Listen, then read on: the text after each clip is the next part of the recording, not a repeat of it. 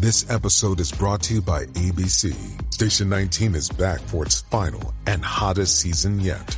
Andy finally becomes captain, and she's going to give it her all to be the best leader the station has ever seen. Will she succeed?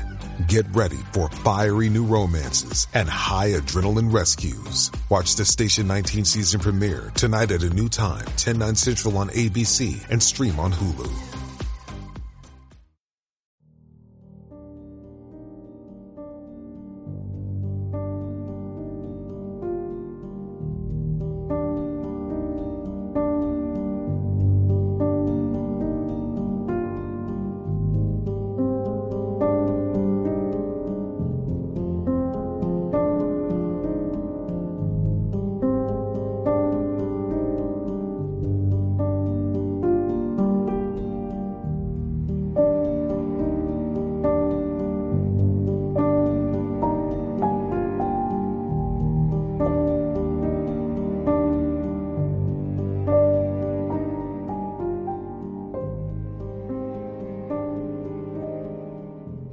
Manual strangulation with significant neck compression deep to the major right and left neck vessels in a low velocity, high amplitude, localized force that when applied mobile, non-ossified thyrohyoid articulations deep to the carotid artery and jugular veins led to the unconsciousness in a matter of seconds and was lethal in a matter of a few minutes. Compression of the airway interfered with the flow of the blood to the neck, head, and brain with mechanical and chemical asphyxiation and/or a combination of both. With damage to the larynx causing a hairline fracture or dislocation of the left thyroid cornu horn and bite marks on the tongue. Manual strangulation with significant neck compression of the neck results in a combination of mechanical and chemical cerebral hypoxia or anoxia, associated with asphyxiation, vagal inhibition, vagal reflex cardiac arrest that slows the heart rate and leads to abrupt cardiac arrest or cardiac standstill occurring within seconds. Struggling reflected in the facial injuries, neck injuries, tongue bite marks, and external genitalia injury is associated with increased physical activity, which uses up available oxygen much faster. A second autopsy was strongly encouraged to Leslie Brill Meserole in the death of her daughter. Leslie raised the money to do the thing that no parent should ever have to do: exhume her daughter's body, put it on a plane from Buffalo, New York, to the office of Dr. Sylvia O. Coparini in Los Angeles, California. Leslie's daughter may have made choices in her young life that others looked down their noses at. Falling in with the wrong crowd led to an addiction to heroin. Her addiction led to her becoming a sex worker. But neither of those things should matter when an ME gets a call of a body of a young woman, frozen, solid, naked, and upside down in a garbage bin on the east side of Buffalo. The first thing you're thinking is homicide, right? Not drug overdose? The medical examiner in Erie County, New York didn't come to the conclusion above. Dr. Coparini came to that conclusion after the body was exhumed. Dr. Diane R. Verdes, the original NE, listed the cause of death as acute opioid overdose. Welcome to the True Crime Librarian. I'm your librarian and host, Ashley. Tonight, we are going to dive deep into this case that is only making a small splash in the giant pool of true crime. This isn't our typical case. Amanda Winkowski was just 20 years old when her body was found headfirst in a trash can across the street from Antoine Garner's house at 157 Spring Street, the last place she was seen. She was naked and frozen solid. This is any and everything that is not a drug overdose. When you hear hoofs, don't think horses, think zebras. Nothing about this case is normal. I was approached by Gavin Fish from the podcast Solve Crimes with Rick and Gavin, and he thought Amanda's case would be one to cover right here on the True Crime Librarian. He didn't have to sell me on this. A brief, and I mean Brief summary sold me. Leslie has been fighting for her daughter for 12 years to get justice. And I know my nerds can help. Warning, this episode contains graphic detail of murder, rape, and adult language. Listeners' discretion is advised. If you feel any of this may be too much for you, please have someone listen with you or for you.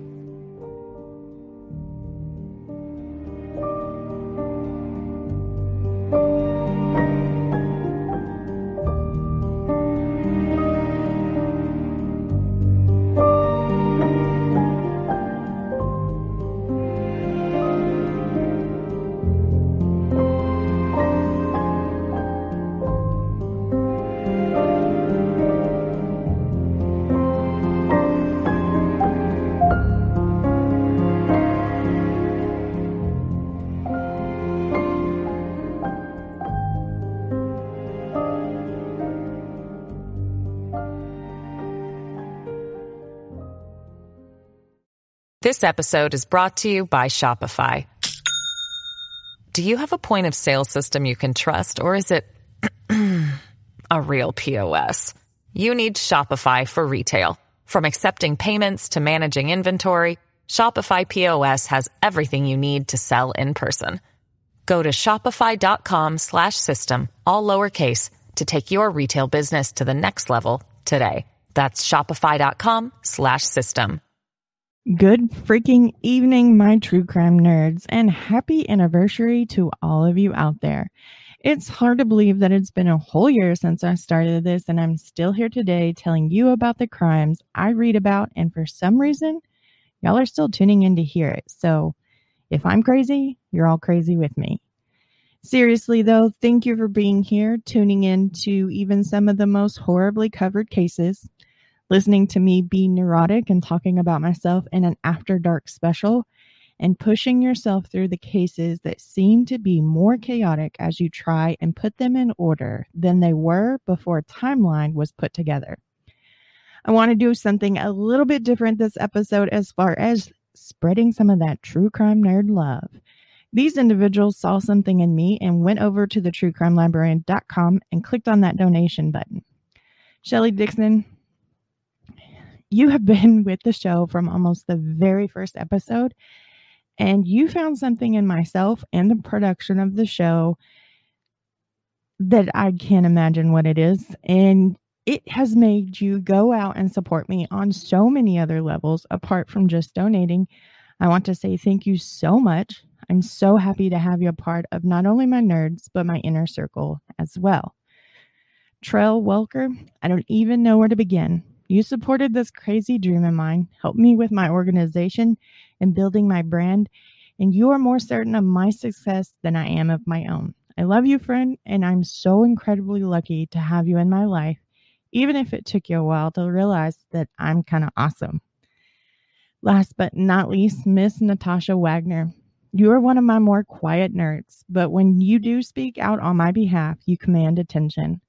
I'm so lucky to have a supporter like you amongst all of those who believe in me. And I promise the case you requested is coming, love. All of these people pulled from their heart to help keep the show up and running. And for that, I'm blessed beyond words. If you'd like to make it on the list of true crime nerds, all you have to do is recommend, review, or donate to the show. Recommending and reviewing only costs you a little time, but goes a long way to help a little podcast like TTCL. So keep spreading the word, and I'll keep moving forward with those cases you want to hear and those I can't get out of my head. Be sure to use that hashtag, the True Crime Librarian, so that I never miss out on thanking you for your support. Enough of this happiness. Let's get to what you all came here for, the true crime.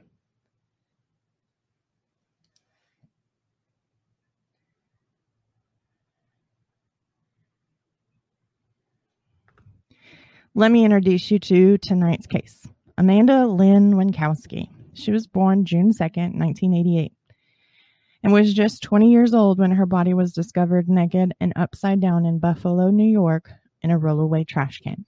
Those who knew Amanda called her smart, beautiful, and determined. When she set her mind to something, there was no stopping her. To find her in that manner in the east side of Buffalo raises questions among anyone who has stumbled across this case, but what makes it so much more interesting? Amanda's death has been listed as an accidental heroin overdose. You know, the one that forces you out of your clothes, head first into a dumpster, completely naked in the blistering cold, harsh of winter in upstate New York. Tonight, we're going to start at the beginning with this case. And the further I dig, the more I'm convinced that the man initially thought to have killed her believes he's in the clear, but it's just a matter of finding the magic code word to extend his stay with the Department of Criminal Justice in New York State. In 2006, Amanda graduated from Niagara Wheatfield High School with a Regents diploma. If you are outside of a state that has this program, let me explain it to you briefly. In order to obtain that diploma, a student is required to achieve passing grades on Regents exams in comprehensive English, any one of the mathematic courses, global history, U.S. history, any one of the sciences, and a language other than English. This meant that Amanda was super smart and had a great head on her shoulders. But while she was taking part in the BOCES, or Boards of Cooperative Educational Services, Amanda got mixed in with the wrong crowd, and it was a downhill slide. Amanda got caught up in drugs. Her drug of choice, heroin. A drug so powerful, it can take everything you love and turn it against you before it takes your last dying breath. In the U.S., we are in the middle of an opioid crisis. Heroin is right smack in the middle of it. It's estimated that 2.1 million people in the United States are addicted to or abusing opioids today. Worldwide, that number grows, astonishingly, to 24 to 30 million people. This is gross mishandling. This is gross overprescribing. This is the center of addiction. This is one of the worst drugs you could get your hands on next to methamphetamines. Amanda struggled with her addiction. Like all others who get a taste of it, eventually she had to turn to being a sex worker in order to feed that addiction.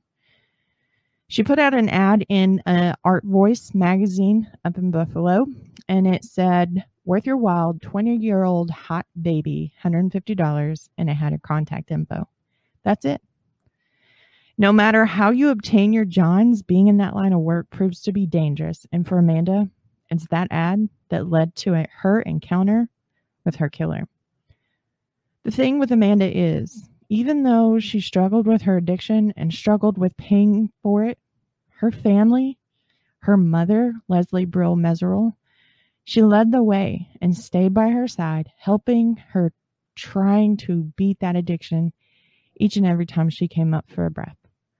Her sister Danielle, unfortunately, was right there with her through the addiction to heroin, and she struggled with the same thing.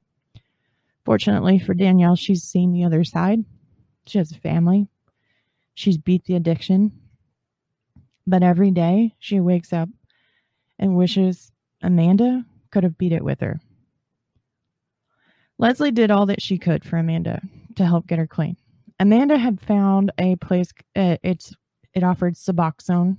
It's a clinic, and it works in the similar manner that methadone does for heroin users. It wards off all those nasty withdrawal symptoms, that sickness, that flu-like appearance. It latches onto those same receptors, making it easier to get off of heroin, and then supposedly it's easier to come off of Suboxone. Amanda, she was willing to try. She wanted to try. She was done. She needed a new life, and her first step was coming off of it and weaning herself off of heroin, because going into rehab as an addicted person, you have to meet a certain criteria. And I do believe it's 48 hours clean. Nothing. Well, the moment you stop ingesting heroin, your body goes into withdrawal. the moment you stop ingesting. For Amanda, 48 hours was a lifetime. She struggled. Every single one of us, had we been in her shoes, would have been doing the same damn thing. Amanda, she worried about money, but her mother, she pulled the funds together. She was going to get her daughter the help she wanted and hopefully beat this once and for all.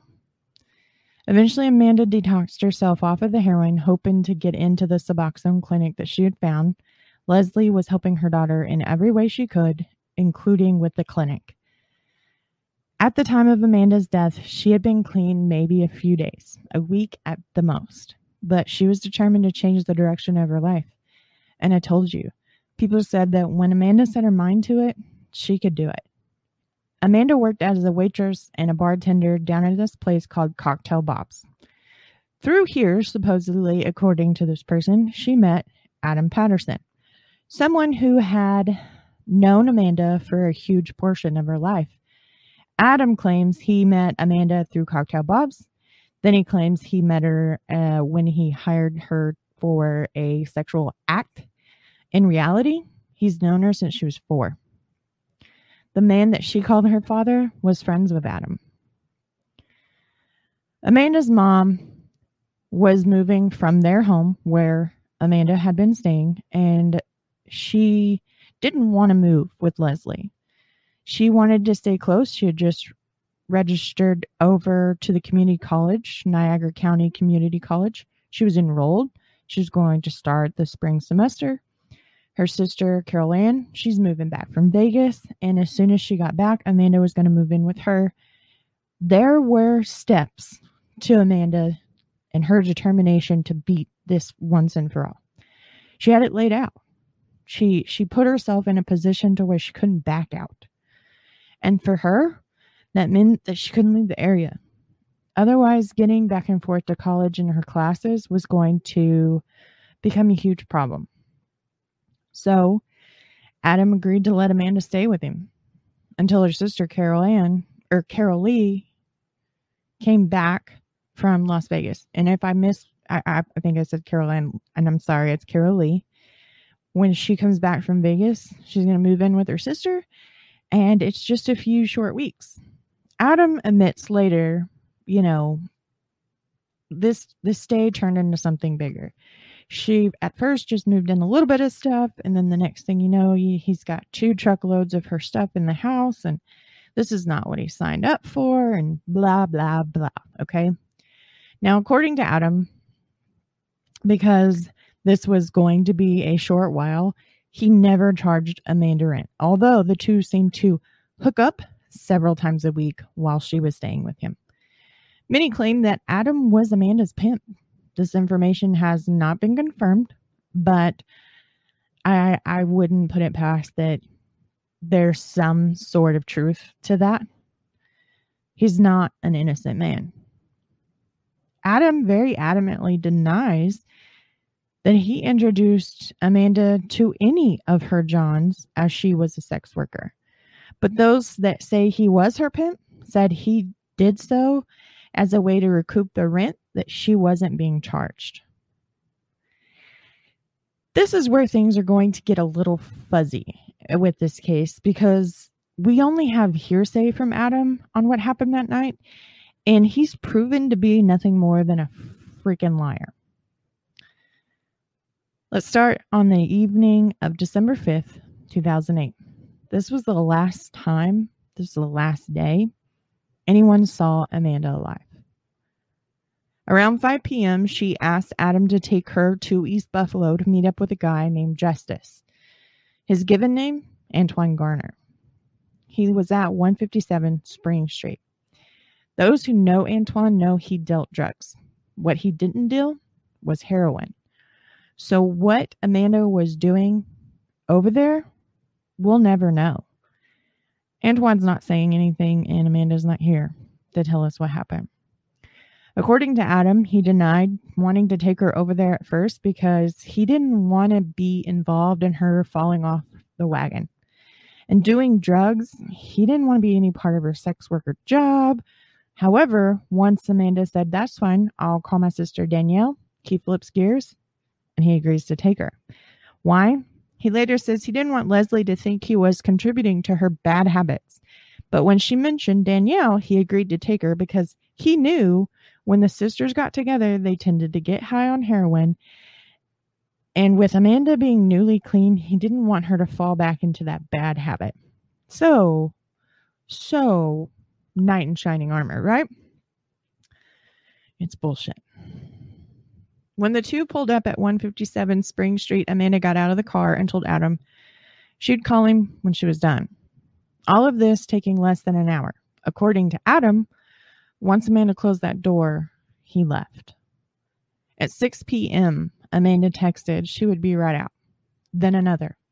She needed more time. And another. She would call Adam in an hour. At 7:35, Adam waited outside of 157 Spring Street for Amanda to come out of the house. This is the time she indicated that she would come out when she called. What Adam didn't know is that by the time he got the call from Amanda, she was already dead. The voice on the other end was somebody else. At 8:30 p.m., Adam pulled away from the curb on Spring Street, leaving Amanda behind. He never once got out of the car and knocked on that door. He sat at the curb while Amanda went through horrific pain, all because he wanted a piece of the money. He left her behind. The girl he's known since she was 4. He left her alone. Back at Adam's, he brought Amanda's purse in and left it on the coffee table next to the sofa that she had been sleeping on while living with him. Come 10 p.m., Leslie calls Adam because Amanda's not answering her phone. She wants to talk to Amanda. According to him, he told her that something was wrong because she wasn't answering any of his calls or texts, and that is why he left the house in East Buffalo. From there, it gets a little fuzzy because Leslie's the type of mom that if Adam would have told her that, there's no way in hell she would have waited around for somebody to confirm that they haven't seen Amanda.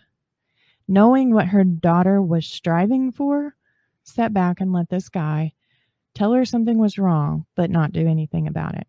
That's not who she is. That's not what she does. That's not what any mother does. On December 6th of 2008, Danielle, Amanda's sister, supposedly calls Adam, according to Adam, and tells him that Amanda has been seen down at Cocktail Bob's around 4 o'clock, 5 o'clock that evening. And suddenly this weight of guilt is lifted off of his shoulders. Poor, pitiful him, right? On December 8th of 2008, Adam decided, I need to go down to Cocktail Bob's. I haven't seen Amanda. I haven't heard from Amanda. I don't know what's going on. Since he still couldn't get a hold of Amanda on the phone and see if he could figure out what was going on, he decided, we're going to drive down there since she keeps ducking out on me. Well, according to Adam, he talked to the bartender who was filling in for Amanda and learned not only had she not been in, nor had she called in to say why she wasn't coming.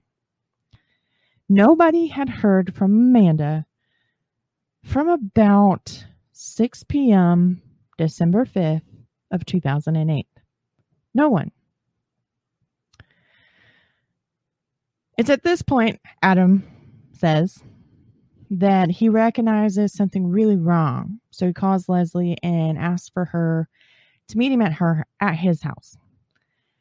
Well, Leslie, she's done. She's acting now. According to Adam, she's acting now what she would have had he told her the same damn thing the night that Amanda went missing. The cops are called and they meet them and take report. Then they head over to 157 Spring Street. And when I say they, I mean Buffalo PD, Leslie, and Adam.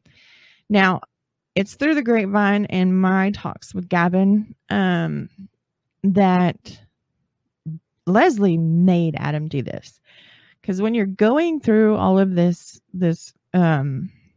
going through his statement and then his revised statement, because he goes back in later and gives a revised statement because Oops, I forgot my Siemens on her and I don't want to get in trouble, right? Convenient, right? So, according to Adam's statement, this is how things are going down. Now, whether this is exactly what happened step by step, we'll never know. What I do know is that sorry piece of crap left her without getting out of his car and walking up to that door, knocking on it and demanding to know where she was. She was supposed to be out within minutes. She had another appointment at 6:30 across town. There's no reason she would consistently kept putting things off. Had he been a man, that's what he should have done. But he didn't. He waited for Leslie to call the police. He waited for Leslie to take them to 157 Spring Street and watched PD interview 3 different people from inside that home. All 3 claim Amanda was never there. And they were extremely adamant that she was never there. Adam claims that officers searched the house and Amanda was nowhere to be found. However, I think that if they would have not only found Amanda, there would have been so much more evidence to prove that this was everything and anything but a drug overdose. But then again, the person who is telling us this friggin' story, he can't pour warm piss out of the boot with the instructions written on the bottom. Tell you that much. All of this comes from the voluntary statement that Adam gave police on December 9th, 2008. He would go back, revise that statement because the original version left out the fact that he and Amanda had been sexually active during her time living with him and up to minutes from the moment she went missing.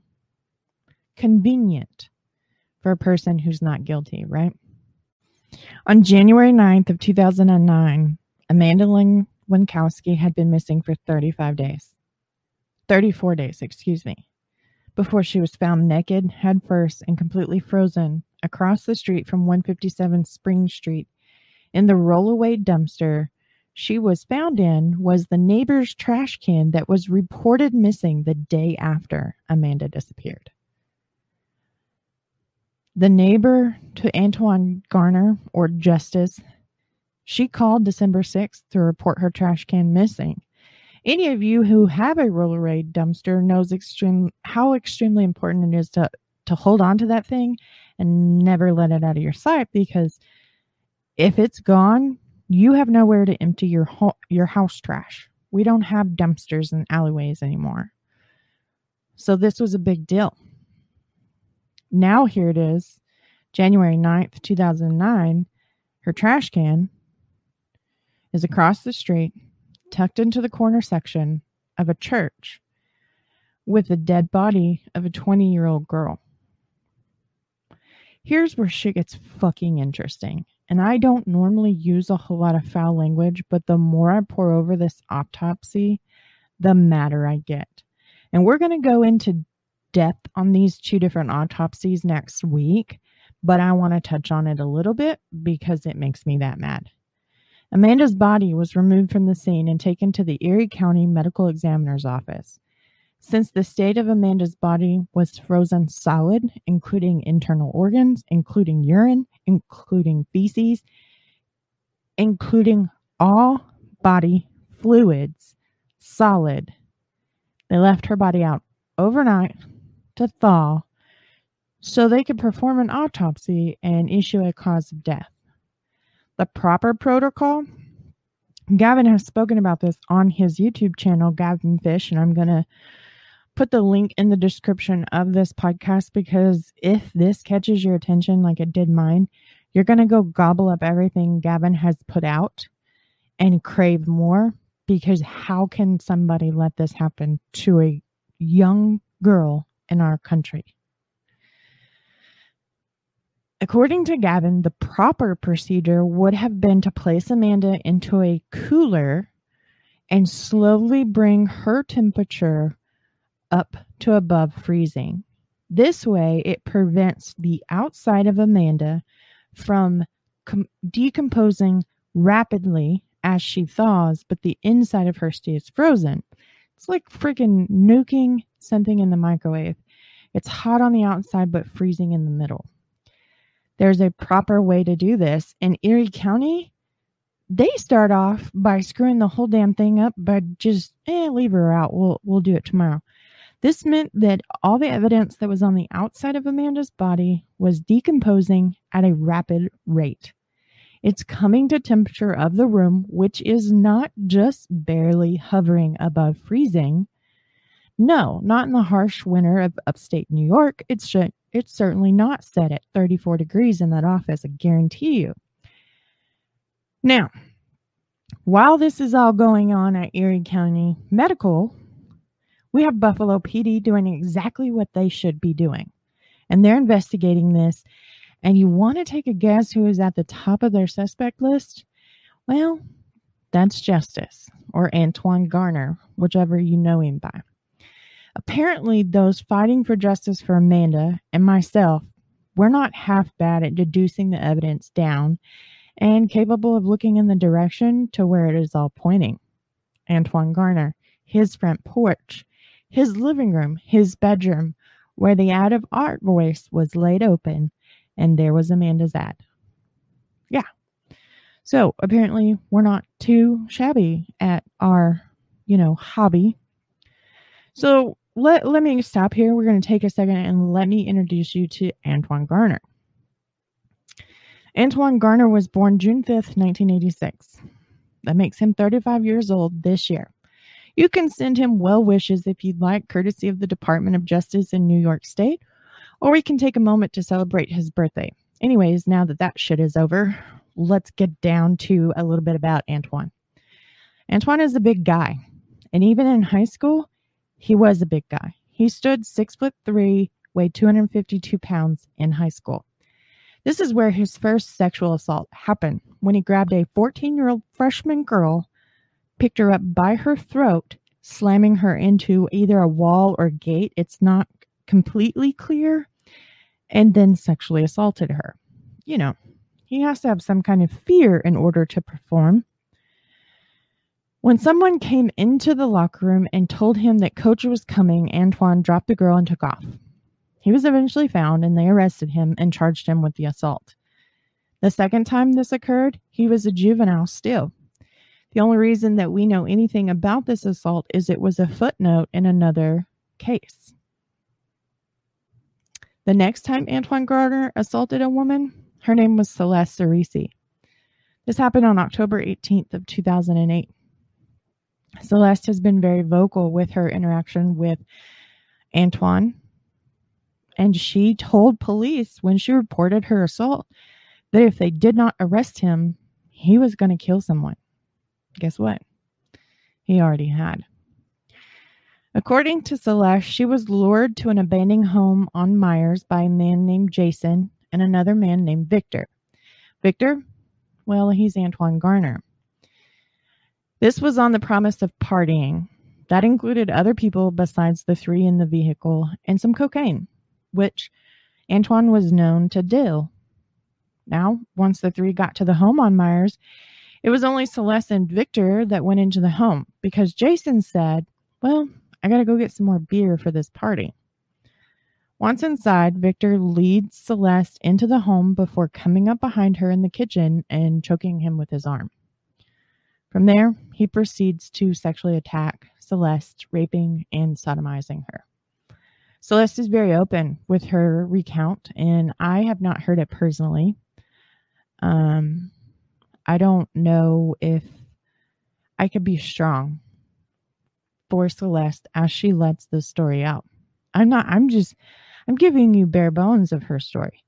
Just simple words that were spoken in her statement. And I already can feel the tears in the back of my eyes because how could somebody willingly lead a woman to a man knowing the only intention was to sexually assault her? And that's what Jason did. Why he did this for Antoine, I'll never know. My speculation, and I shared it with Gavin, was he owed Antoine, and this was one way of paying his debt. And until somebody tells me different, I can't imagine any other reason why some man would be okay leading a woman into something vicious like what Celeste went through. Antoine was charged and arrested for the sexual assault and strangulation of Celeste after the death of Amanda. At this point, he'd already killed. However, the jury, they apparently did not find Celeste credible, as Antoine was acquitted of her attack. He can never be tried for this crime again. We live in a country with one little loop. Double jeopardy. You can literally walk out of the courtroom after being acquitted of a crime, take 2 steps down the stairs, walk up to the podium, and announce that you are exactly the one who sexually assaulted and Celeste, and there's nothing that can be done. Now, don't get me wrong. We've got some pretty powerful people. We have some pretty smart people in the legal system, and I'm sure they would have nailed him with something. But as far as for the charges he was brought against with the assault, and I'm sure it was of a increased charge due to his violence, that never can happen again. This is not a justice system. Regardless of her past, her present, or her future, she was a woman who was attacked in this country, and a jury of her peers, men and women, failed her by letting her attacker go free. This is not okay. We do not settle. She has a risky path, and Gavin says this best. Certain people in life take different risks. For Amanda, she took bigger risks than I do. For Celeste, she took bigger risks than I do. Does that mean she deserved what happened to her? No. Does that mean that her body betrayed her with the constant need for a high by getting into a car with a person she didn't know? No.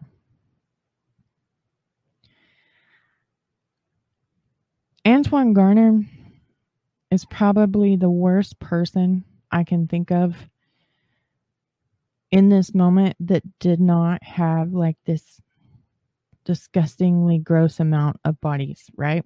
He's not a serial killer. He's not as, I guess, lethal as people I've covered on TTCL, and that's okay.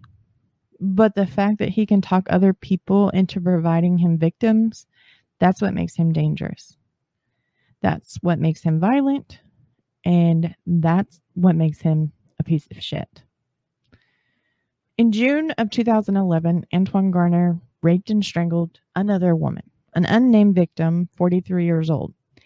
At this point, he was 6'4", 347 pounds. He is a big boy. She stood 5'4", weighed 135 pounds. There's no comparison. She admitted to smoking cocaine 7 hours prior to the two agreeing on a sexual act in exchange for $20. During their encounter, if that's even what you want to call this, he lifted her by her neck before sexually attacking her. She woke up to Antoine on top of her as she lay on her stomach, and he told her she was going to learn the hard way. When she tried to escape, Antoine hit her with a ceramic ashtray, cutting open her head. Eventually, the victim escaped the home and made it to the neighbor's home before collapsing onto their porch and 911 being called.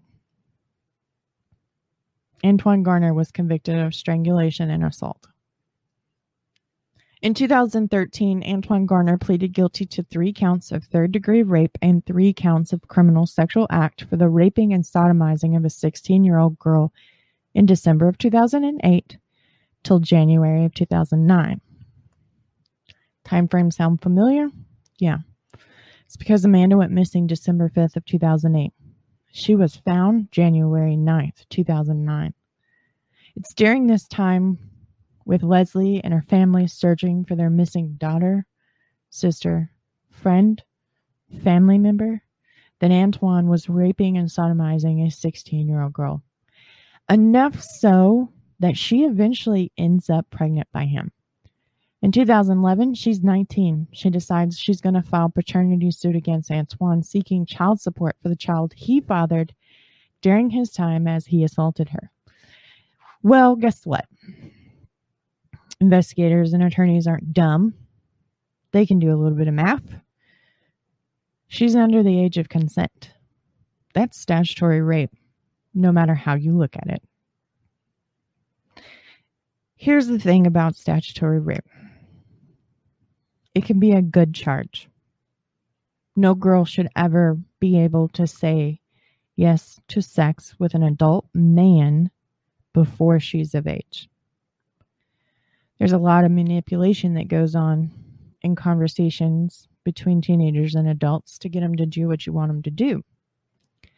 It's never okay.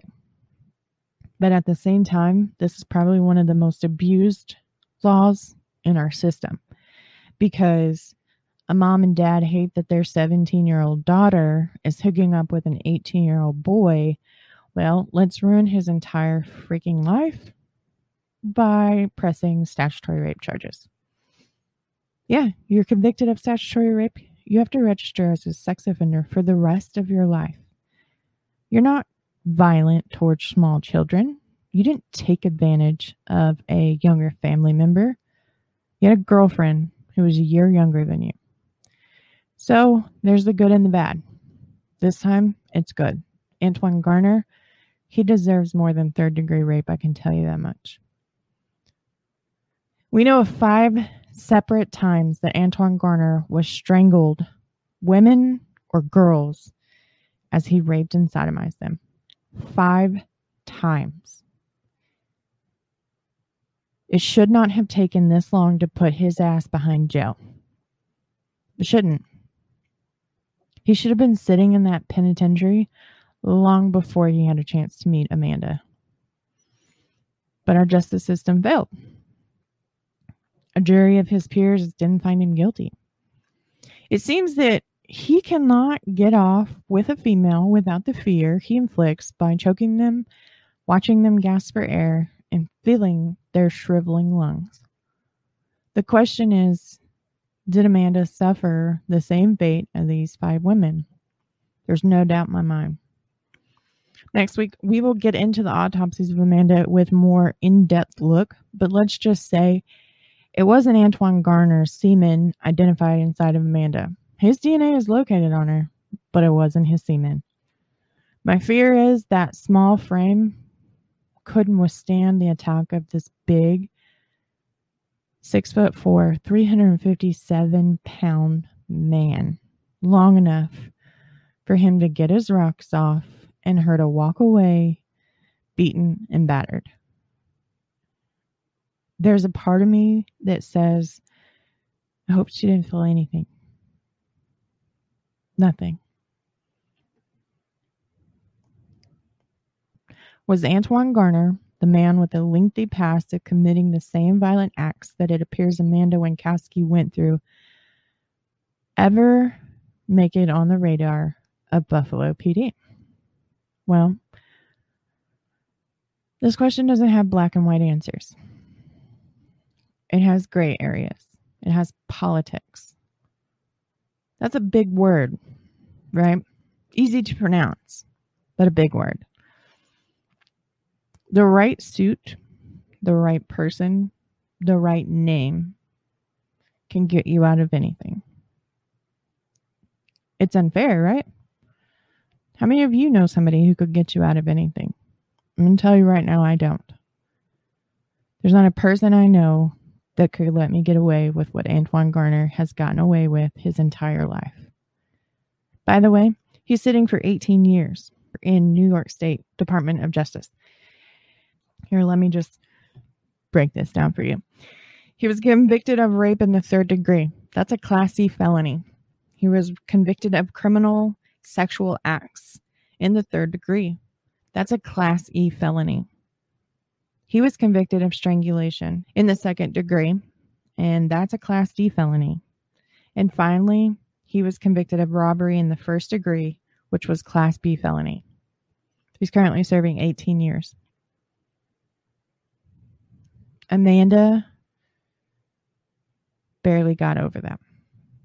She barely got 20. And this man will walk out at the age of 40 and think he's gotten away with it.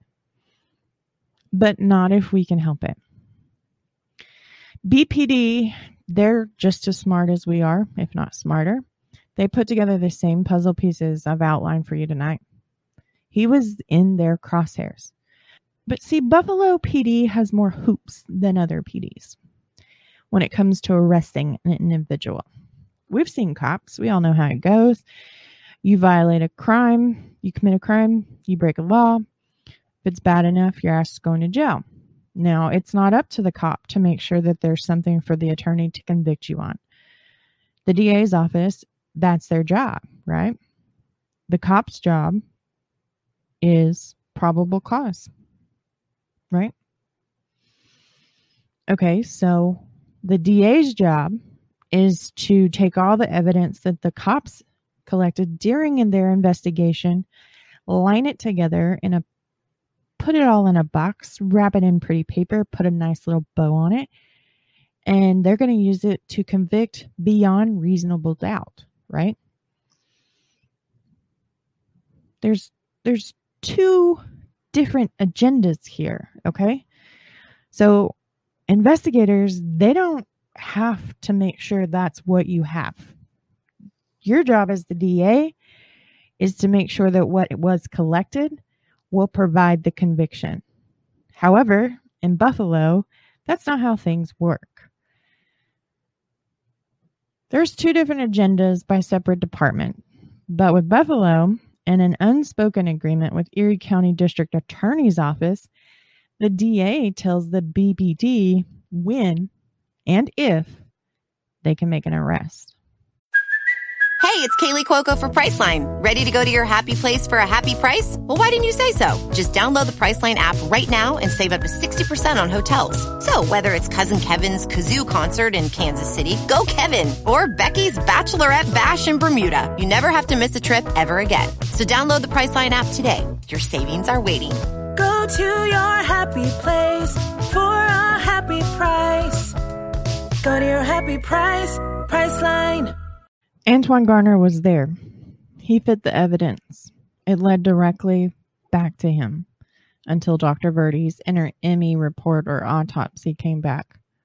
Once she ruled Amanda's death an accident by acute opiate intoxication, the DA's office shut down BPD and their investigation into Antoine Garner. This piece of crap, for whatever reason, and believe me, Gavin and I have discussed this more than once, and we could point fingers, but there's I's that need dotted and there's T's that need crossed before we can do so. He's literally gotten away with murder thanks to that unspoken policy between BPD and Erie County DA.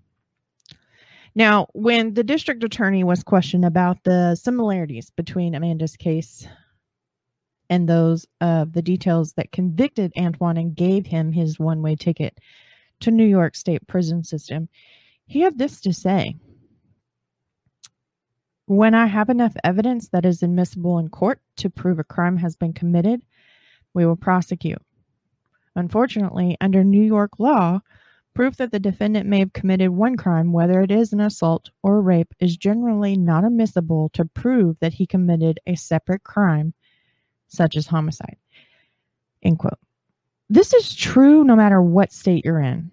9 times out of 10, when you're looking at a crime and one big like homicide, it's very rare that you can pull up the arrest history on the defendant and say this out loud in the courtroom.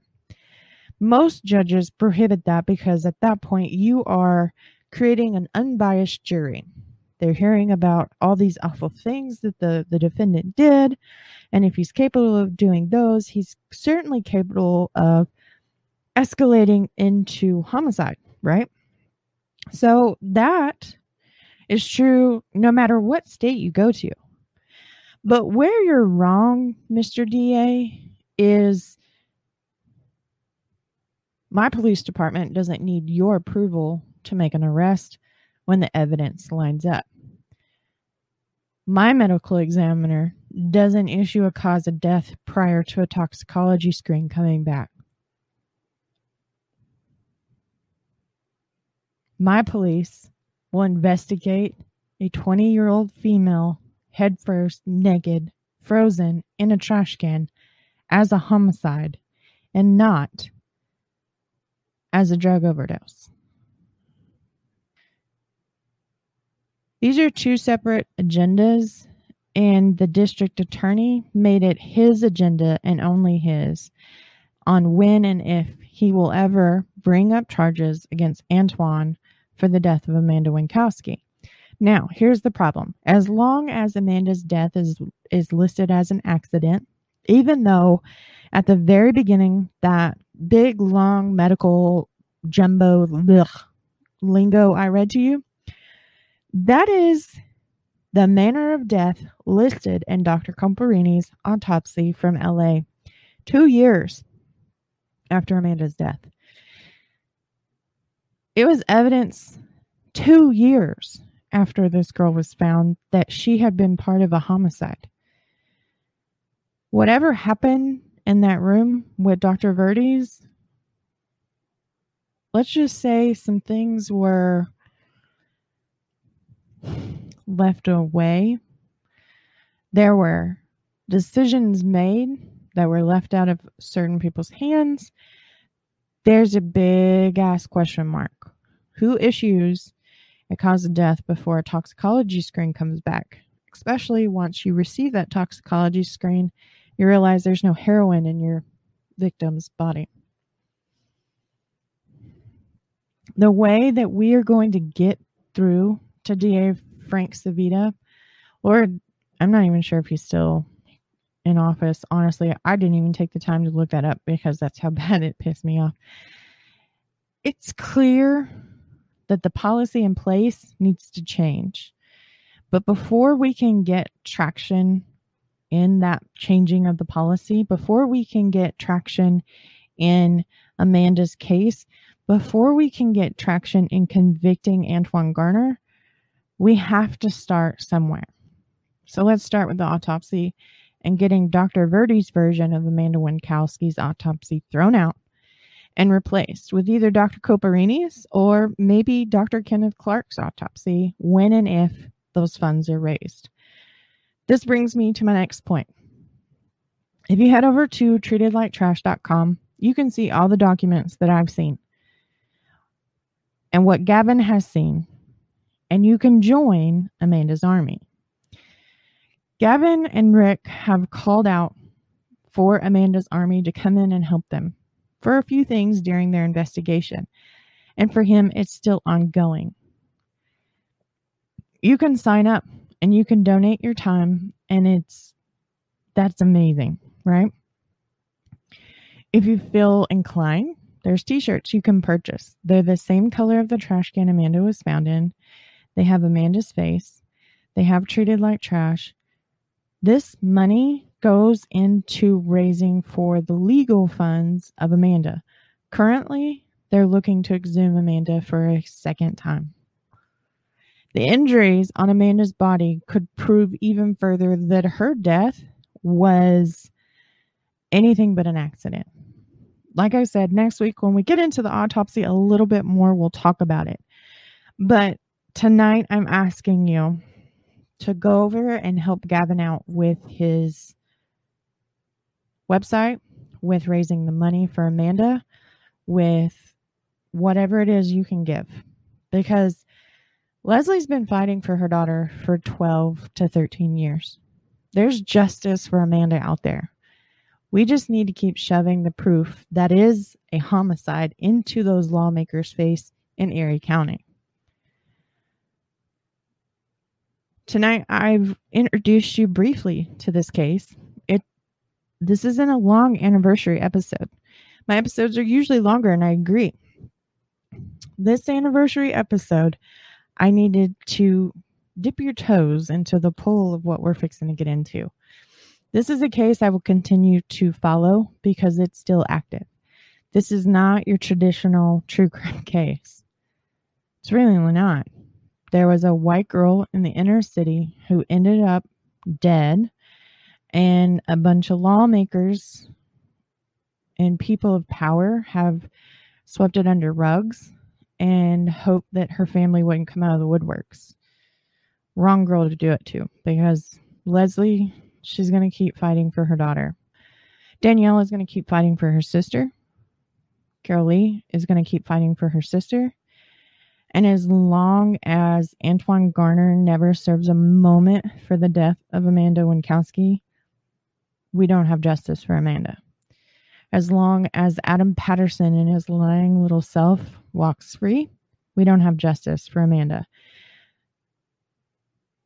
I've done a lot of straightforward talking tonight because I know that if I veer off of my notes from the show, it's going to get ugly, and I'm going to use language that normally I don't use.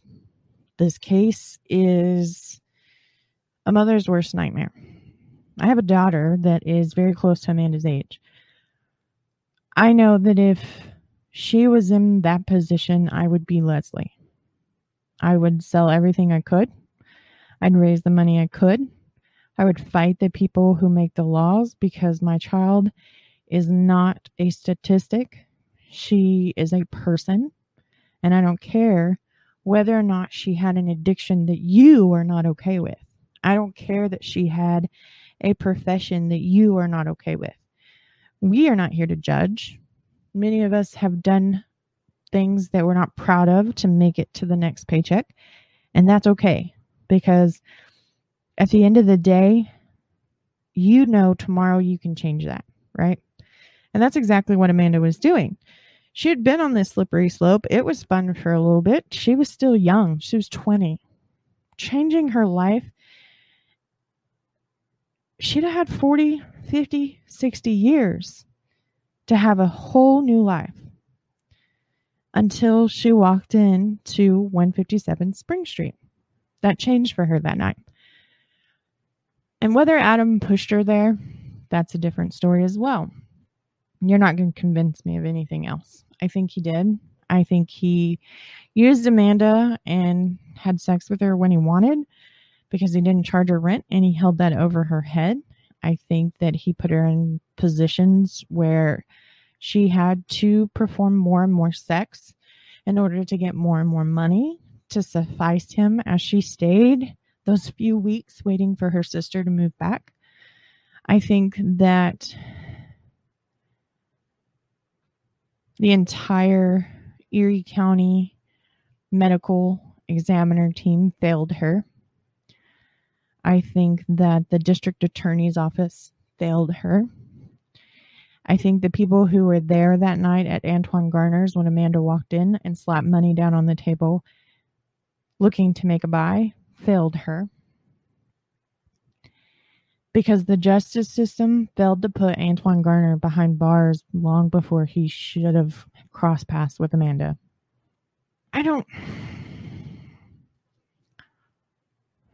Generally, cases don't affect me like this. Generally, I'm pretty straightforward. I give you the details. They're not always the best. I probably don't deliver them in the most tactful way, but that's the case. I give you it all because good, bad, ugly, it's the case. The thing with this one is I can only give you so much because I can only take so much. You are more than welcome to go digging for this case. You're more than welcome to go find the details that I did not provide you with each of Antoine's assaults. I think knowing that he sexually attacked women, I think knowing that he liked to strangle women is suffice to show you what kind of human being he really is. I don't think he should ever see the light of day on the other side of the fence again. I don't think that he could change. I think that Unfortunately, the way he was brought up, where he was brought up, and the only skill he really knows how to do is going to come back to him once he steps foot on the other side of that fence. And I'm terrified for the next girl that he comes across. But it can be stopped. If our voice is loud enough, it can be stopped. If the wheel gets squeaky enough, it can be stopped. I told you, and I've kind of been teasing everybody with this case, that when I came back, it was a hell of a case. And I'm not kidding. Let's not make Leslie fight another 13 years for her child. Let's raise the money. Let's get another autopsy done. Another one proving that she was murdered, not that she ingested heroin and overdose, because that sure as shit not what happened. And let's get some traction. Let's get something. Because Amanda will get justice. But for Leslie, I just want it to get quiet for her. Because she went through something no parent should ever have to. Head over to treatedliketrash.com. Look around. Look at the case. Look at the files. Look at all of Gavin's YouTube videos.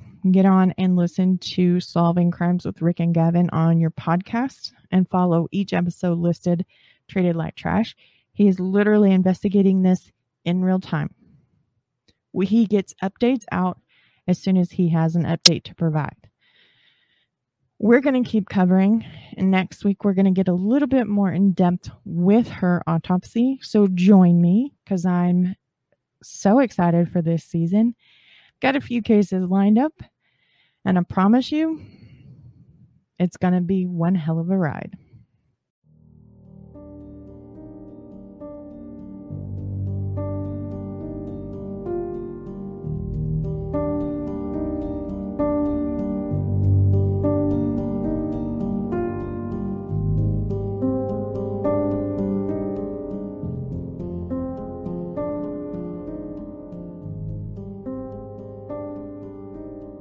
Amanda Winkowski was just 20 years old when she walked through the front door of 157 Spring Street.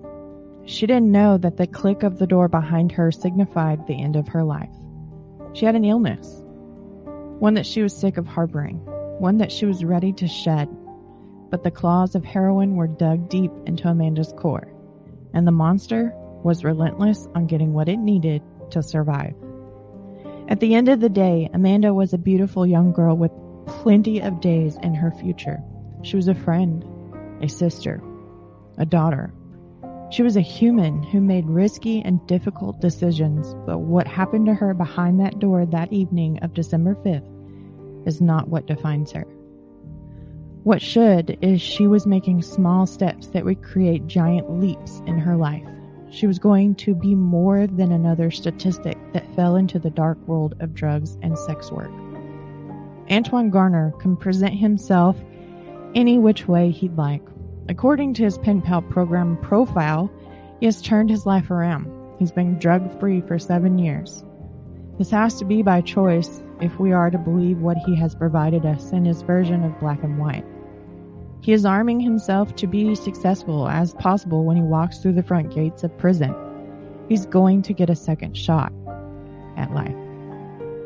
But he made no qualms about taking away Amanda's second shot.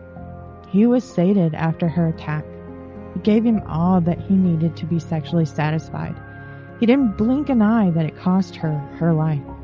He didn't blink an eye when his neighbor's trash can came up missing, so he had a place to put her body. He didn't blink an eye when BPD showed up on his doorstep with Leslie and Adam in tow. He didn't blink an eye when he rolled the trash can across the street to a church and tucked the trash can behind a brick wall for her body to be discovered. And he didn't blink an eye when her body was rolled away in a body bag. To this day, he sleeps soundly knowing her death is not on his shoulders. For now. I want to thank you all for joining me tonight as we crack open a case that seemed to have been signed, sealed, and delivered until the right medical professional came along and stirred the pot.